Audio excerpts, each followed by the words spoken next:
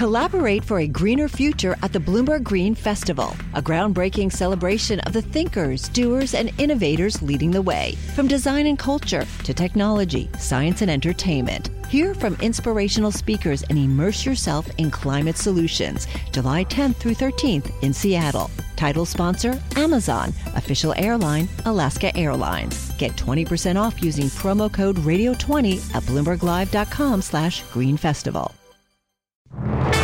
The eyes of the world, the eyes of the populations of the world are on you, and we have your numbers. That lingering sense of fleas remains, and we'll see what comes next. We need to make sure that what sits there on a piece of paper is actually going to turn into tangible, actionable projects on the ground that are going to make a difference to people's lives. Hello, you're listening to Bloomberg Westminster, your daily guide to British politics. I'm Caroline Hepker. Good afternoon, I'm Ewan Potts. Well, tougher pandemic rules are expected to come into effect as Scotland identifies 6 cases of the Omicron variant, bringing the total to at least 9 cases detected in the UK. PCR tests will be required for all travellers incoming. Masks will be compulsory in shops in England from tomorrow, and they will also be encouraged in communal areas such as secondary schools. Well, Nicola Sturgeon, speaking this morning, says that the cases in Scotland may have been from community spread and that Scotland and Wales are both looking for tougher restrictions on foreign travel. Health Minister Edward Argar says that rules around travel and mask wearing will be reviewed just before Christmas. Let's let the scientists do their work, but we've taken some proportionate, measured steps to help slow down the spread and the seeding of that variant while they do their work. Hopefully, it won't be a huge concern, but we don't know. We've got to be precautionary in this. Meanwhile, on the migrant crisis, French officials met in Calais on Sunday with counterparts from Belgium, the Netherlands, Germany and the EU Commission after the deaths of 27 migrants who tried to make that channel crossing to England. European Affairs Minister Clement Beaune also ramped up the rhetoric, saying that migrants are drawn to the UK because it's easier to find a poorly paid job on the black market. He described the British economic model as tantamount to modern slavery. Well, joining us now to discuss this, Stephen Crabb, Conservative MP for Presili, Pembrokeshire in West Wales and former Secretary of State for Work and Pensions. Thanks so much for joining us today, Stephen. Now, listeners will remember last Christmas the chaos as new restrictions were reimposed just ahead of people's plans to go away. Sajid Javid says that this Christmas will be normal. Do you think that's right? Well, I trust Sajid's instincts on this, and I think that goes for colleagues of mine right across the back benches. We think that the tone that he is striking is the right one. We know him as someone who cares deeply about maintaining economic activity, about striking the right balance between absolutely correctly protecting public health, but also ensuring that people can go about their lives. So, yes, it is true that the scientists have got a bit of work to do just to determine how serious this new variant of COVID is. But if Sajid Javid is saying that he's going to be doing everything he can to make sure that this Christmas carries on as normal, and his colleagues on the backbenches, we trust him.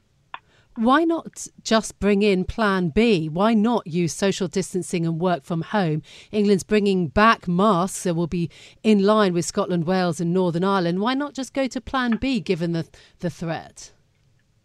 Well, that is a very good question. I mean, what we have seen over the last 3 months since the restrictions were relaxed is the economy of the UK do very well. We've seen big falls in unemployment, and all of those things are absolutely right for some of the other really big and important goals of this government in terms of levelling up and spreading prosperity and breaking down pockets of poverty in this country. And the government doesn't want to slip back. And don't forget, Rishi Sunak, the Chancellor, has spent about £400 billion in that first and second wave of COVID on the furlough scheme and with all of the other interventions that the government has done. So if we go back down the road of more severe restrictions, that will have an economic cost, and that will affect so many other areas of policy as well. And so this is a very, very fine tightrope that the government is walking. But I think that they are making the right calls at the moment. The BMA says that the rules are inconsistent. Why no masks for pubs and restaurants in England, for instance? Well, again, that comes back to the importance of economic activity, and the hospitality sector, of course, were absolutely battered during the first wave of COVID. Having a social life and ensuring that part of the economy continues to flourish and bounce back is important. And the government are wary about going back and just now turning the clock back on the rules and causing what will unquestionably be hardship for that sector. But you are right. I mean, there are, even in the schools, there's inconsistencies between the rules around masks in the communal areas of a secondary school and then the classroom where the teacher is face-to-face with the pupils. So, we can go through a whole range of areas and pick out what are perceived to be anomalies. But at the moment, the government is trying to strike the right balance between acting early but not acting so severely to cause real economic damage. Okay. The UK has the worst death toll in Western Europe. If you look at the entire pandemic, it's not over yet. But I understand the argument for saving the economy, but we haven't saved lives, not in the way that other European countries have.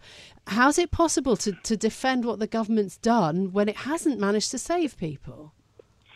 Well, I would really strike a cautionary note around how you compare the death figures across the countries that you mentioned in Western Europe. Different countries have counted those who've died, who've linked with COVID in different ways, so they're not directly comparable. But there will be full inquiries. That surely can't be the argument, though. That can't be that. There isn't that big a difference between the way that excess deaths are counted. Well, I don't think there is a huge variation between the figures for Western Europe. I mean, Britain is a fairly densely populated country, and we know that COVID is transmitted more easily in denser populations. So you would expect Britain to perhaps have higher rates of transmissibility and therefore infections. But in terms of the government's response, in terms of the way that it was able to protect the economy, in the way it was able to lead the world in rolling out a vaccination program that has unquestionably saved lives, I think the government has acted with determination. What about the booster program? Do you think it's time to extend boosters to all adults? Well, it is, and we're taking our advice from the scientists on this, and the Sajid Javid, the health secretary, has asked for official scientific advice, and he'll be acting on that, and we expect that advice to be announced today to confirm that the booster program will be rolled out. I mean, it's been a Herculean effort so far in rolling out the vaccine program, first and second doses, and of course the third doses to elderly people in recent months. And if you look at the figures, the way that it's broken that link between numbers of cases and hospitalizations and people getting seriously unwell, vaccines have done a tremendous job in breaking that link. So they are our single best hope. But it isn't just about vaccinations, it is about some of the other measures as well. What do you make of the idea that Wales and Scotland are pushing for stricter travel rules? Would it not be better for the UK to actually get together and talk with the nations and regions? Northern Ireland is suffering a lot from very high COVID numbers. Would it not be better for the government in Westminster to properly speak to the nations and regions and get a unified policy for what is, as you say, a small and densely populated island? Yeah, and on the travel rules, there have been periods when Wales and Scotland had their own individual rules, but actually most recently there has been a much more unified UK-wide approach to that, and I've seen the statement from the First Ministers of Scotland and Wales today, and rather than going alone and trying to bring in tougher rules themselves, my interpretation of the letter that they sent to the Prime Minister is really around calling for a tougher UK-wide approach. Now, that kind of follows the politics that we've seen right throughout the pandemic, where the Scottish and Welsh governments have always been pushing for tougher, more cautionary approaches.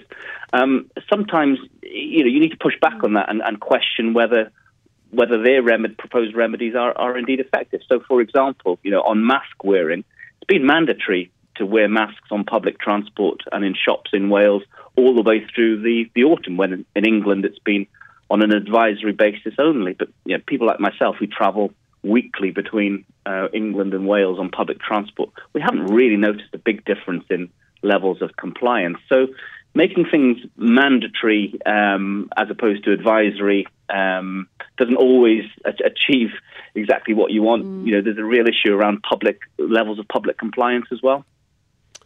On the migrant crisis, Brexit was supposed to give us back control of our borders, but it doesn't seem that, given the levels of cooperation with France, it doesn't seem that really the situation is any better than it was several years ago. In fact, on the English Channel, it's certainly deteriorated. It has, yeah. The situation in the English Channel is an unfolding human tragedy, and there are huge economic and social forces that work globally that mean that people are making their way to Europe, and in particular they're seeking to get passage to the United Kingdom. And I think it's fair to say that we haven't, as a government, found an effective way to address this problem hitherto. We're acutely aware of that in government. And we certainly won't find the kind of workable solutions we need if we're in a state of kind of Cold War frostiness with France. And that's something I've been talking about over the last few weeks, is the need to really fix the relationship with the French. It is difficult. President Macron is facing re-election. He has all kinds of political pressures on him. I thought the way they reacted ahead of the weekend and disinvited our Home Secretary from participating in an international summit meeting about the Migrant Council, I thought that was a fit of pique that didn't help anybody. And somehow we've got to get past and partly it's Brexit related, but somehow we've got to get past the raw politics of this to actually find lasting, durable solutions. And that's going to mean hard work, rolling up our sleeves with our international neighbours and sitting down with them.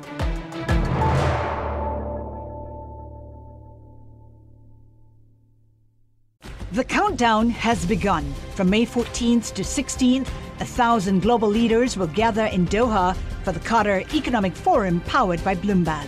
Join heads of state, influential ministers, and leading CEOs to make new connections, gain unique insights, and uncover valuable opportunities in one of the world's most rapidly rising regions. Request your invite for this exclusive event at QatarEconomicForum.com. Well, let's take a look at what else is making news in the world of politics today. The Scottish National Party will table a motion of censure against Boris Johnson this week. Ian Blackford, the party's Westminster leader, says the Prime Minister must be held to account for what he describes as his disastrous actions. Blackford says the governance within Downing Street is damaging and dangerous. Meanwhile, the French European Affairs Minister Clément Beaune is reported to have said that France will end dialogue with the UK if there is no big gesture when it comes to fishing by the December 10th deadline. So the dispute came after Paris and London should have issued more French boats with fishing licences. That's what Paris wanted the UK to do. Britain says that it is respecting post-Brexit arrangements. Well, the FT reports that the Bank of England is increasingly concerned about the risk that the cladding crisis poses to the country's financial stability. The paper says that the Prudential Regulation Authority believes the government has not yet grasped the scale of the problem and that it expects that the cost to mortgage lenders will be larger than those outlined so far. OK, let's dive a little bit deeper into the thing that has worried everybody since Friday. This is the Omicron variant. The World Health Organization working with researchers around the world to better understand this new coronavirus variant. The WHO has also cautioned that there's no information yet to suggest that the symptoms may differ from those caused by other variants. That's after a number of doctors in South Africa said that it appeared to cause only mild symptoms. And we had a whole briefing from South Africa on the issue just this morning. Joining us now is Sam Fazeli, Bloomberg's senior pharmaceutical analyst and also director of research for EMEA. Sam, welcome to the programme. The latest in terms of Omicron, it only came to the attention of the world really on Friday. What more do we know now? Oh, hi, Caroline, and thanks for having me back on again. I think what we know more about now is that it's slowly spreading across the globe, and we've even heard, for instance, that in Scotland there have been cases that do not appear to have a link to travel. So that's the reality that I think we all kind of had expected that it's going to happen, stopping flights or not. The issue that I take with what's South African medical community is saying, and I'm definitely on the side of WHO here, is that it is far too soon to be telling the world that this is a milder virus. I hope it is. I pray it is. We all wish that it is, because that would really change the dynamic of it. But if it's not, and it's being driven more by the characteristics of the South African population or those who have been infected so far, then they are doing a disservice to the world. So how much evidence do you think they've analysed? Because they say that, or a number of doctors have said that the cases appear to be mild. But do you think that's because they've been in younger people who would have mild symptoms anyway? Younger people, previously infected, or other parameters such as comorbidities that drive the seriousness of this disease. The issue is that if you look at the number of cases in general in South Africa, they're not particularly high compared to what we're seeing in the UK, Europe, and several other countries. So it's not like there are thousands of subjects that they can base this view on. But I just hope that they are right. But I think we can't make that decision until we've seen the profile of the disease in other countries. We were just speaking to Stephen Crabb, who is a Conservative MP, and he was saying that he has confidence in the Health Secretary here, Sajid Javid. The government is tightening up rules, yes, for England, for example, bringing back mask wearing in some settings, in some public settings, PCR testing for people coming into the UK. But, for example, they didn't test everybody who came from South Africa on a plane in the last few days. I mean, how would you judge the reaction from the UK at the moment? I mean, it's faster than we've reacted to past variants, but not that fast. Or how do you see it? Yeah, so I don't understand, Caroline, why they didn't think about this when people were landing from South Africa or whatever, other African nations which the country is worried about. Why didn't they test those people? I just do not understand why it takes such an effort to think about that simple aspect. Well, you and I can think about it. I wish they could give a reason as to why that, something like, well, we didn't have the PCR set up. It would have been impossible. For what is the reason they didn't do it? Now, what they've done since then, some of it makes sense. Some of it made sense 3 months ago when they removed the mask wearing mandate. And they should, and we've talked about this a lot. And so perhaps this is a good excuse to bring it back, and hopefully they'll keep it. Again, we never understood what the problem with wearing a mask is. Yeah, but again, the defence that, and I'll put this to you because I'd love your sort of view on it, again, from this particular MP who sits on the backbenches in Westminster and is one of Boris Johnson's MPs. He says in Wales, in Scotland, they've had mask mandates the whole time, and Stephen Crabb's view was, he travels regularly between England and Wales, and he told us that, he didn't see much difference in terms of compliance. And so the argument was it didn't make that much difference, that it's actually up to the public to do it anyway, whether it's mandated or recommended. Yeah, well, look, Caroline, that I spend quite a bit of time in France. There's a mask mandate there, and everybody complies. The leadership started loosening up on this, unfortunately, way too early. And then, of course, Scotland is a different nation, Wales is a different nation, mandate or not, but they all look at each other. They all see what people can do here and what they're able to get away with. Nobody enjoys wearing a mask. So if you can get away with it, mandate or no mandate, these things have to be enforced. When you get on a plane and somebody's wearing a mask, they eventually, if they can't comply, they get taken off. You have none of that going on in public settings here. So we've loosened up too quickly, and people are not going to be able to want to comply that easily. So that is their fault. It's not the fault of the mandate. Sam, I wonder if we could just go back to some of the science of this. So there's been a lot of talk of this over the weekend, but just explain to us why this new variant is so different to the ones we've seen in the past, and what that means for transmissibility and for how the vaccines will work, or whether we know about that. Sure. So this virus has amassed many variants along the way. It is basically, as it transmits from one person to the next, it's likely to have a mutation here and there. That's what happens. The point is that when you get to some variants where they give the virus a kind of advantage, then it takes hold. So that's what happened with Delta, that's what happened with Alpha.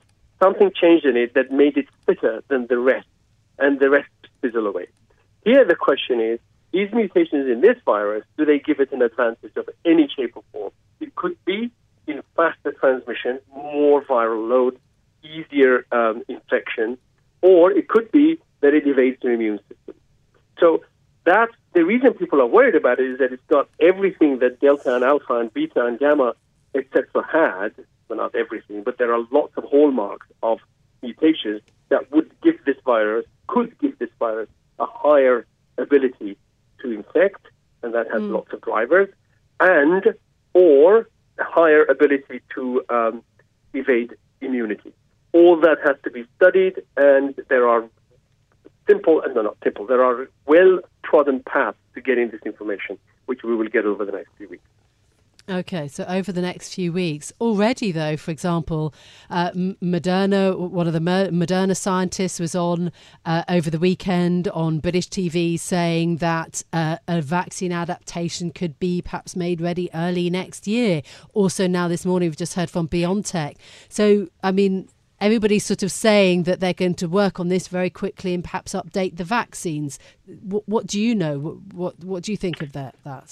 I'll tell you, Caroline, what I hope, what I expect to see. There's 3 bits of information I expect to see. One is people who already had a booster with the current vaccine already showed that they were able to neutralize all the variants of concern so far.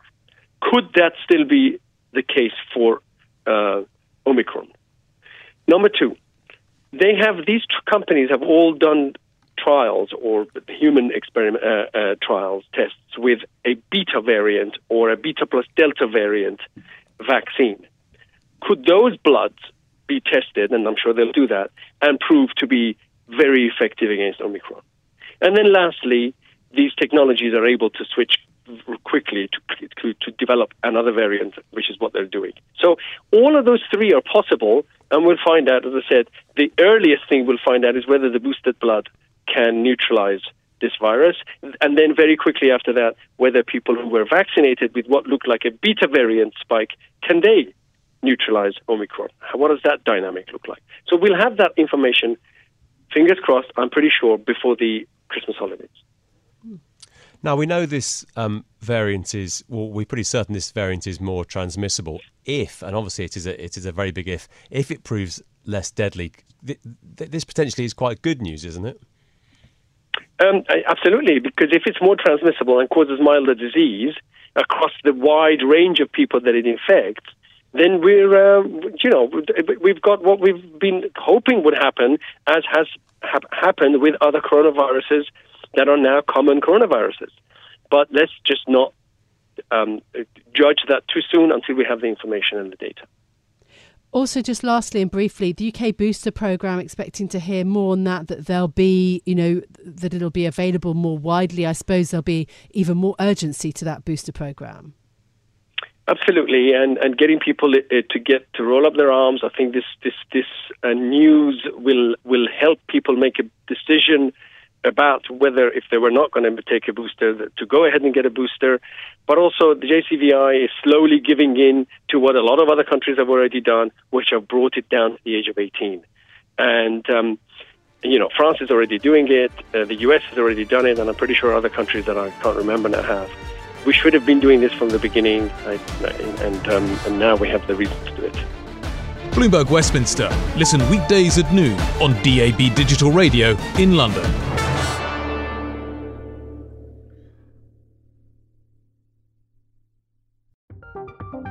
From Silicon Valley to Wall Street, the promise and perils of artificial intelligence are playing out on the world stage. But what will the next phase of AI adoption look like? Which companies, from big tech to startups, will dominate? And where do the risks and unintended consequences lie? I'm Emily Chang. Join me at Bloomberg Tech in San Francisco, May 9th, to answer many of the industry's burning questions, alongside Snap's Evan Spiegel, Xbox President Sarah Bond, OpenAI's Brad Lightcap, top researcher Dr. Fei-Fei Li of Stanford, and many more. More details and just a few tickets left at Bloomberg.com/TechSF.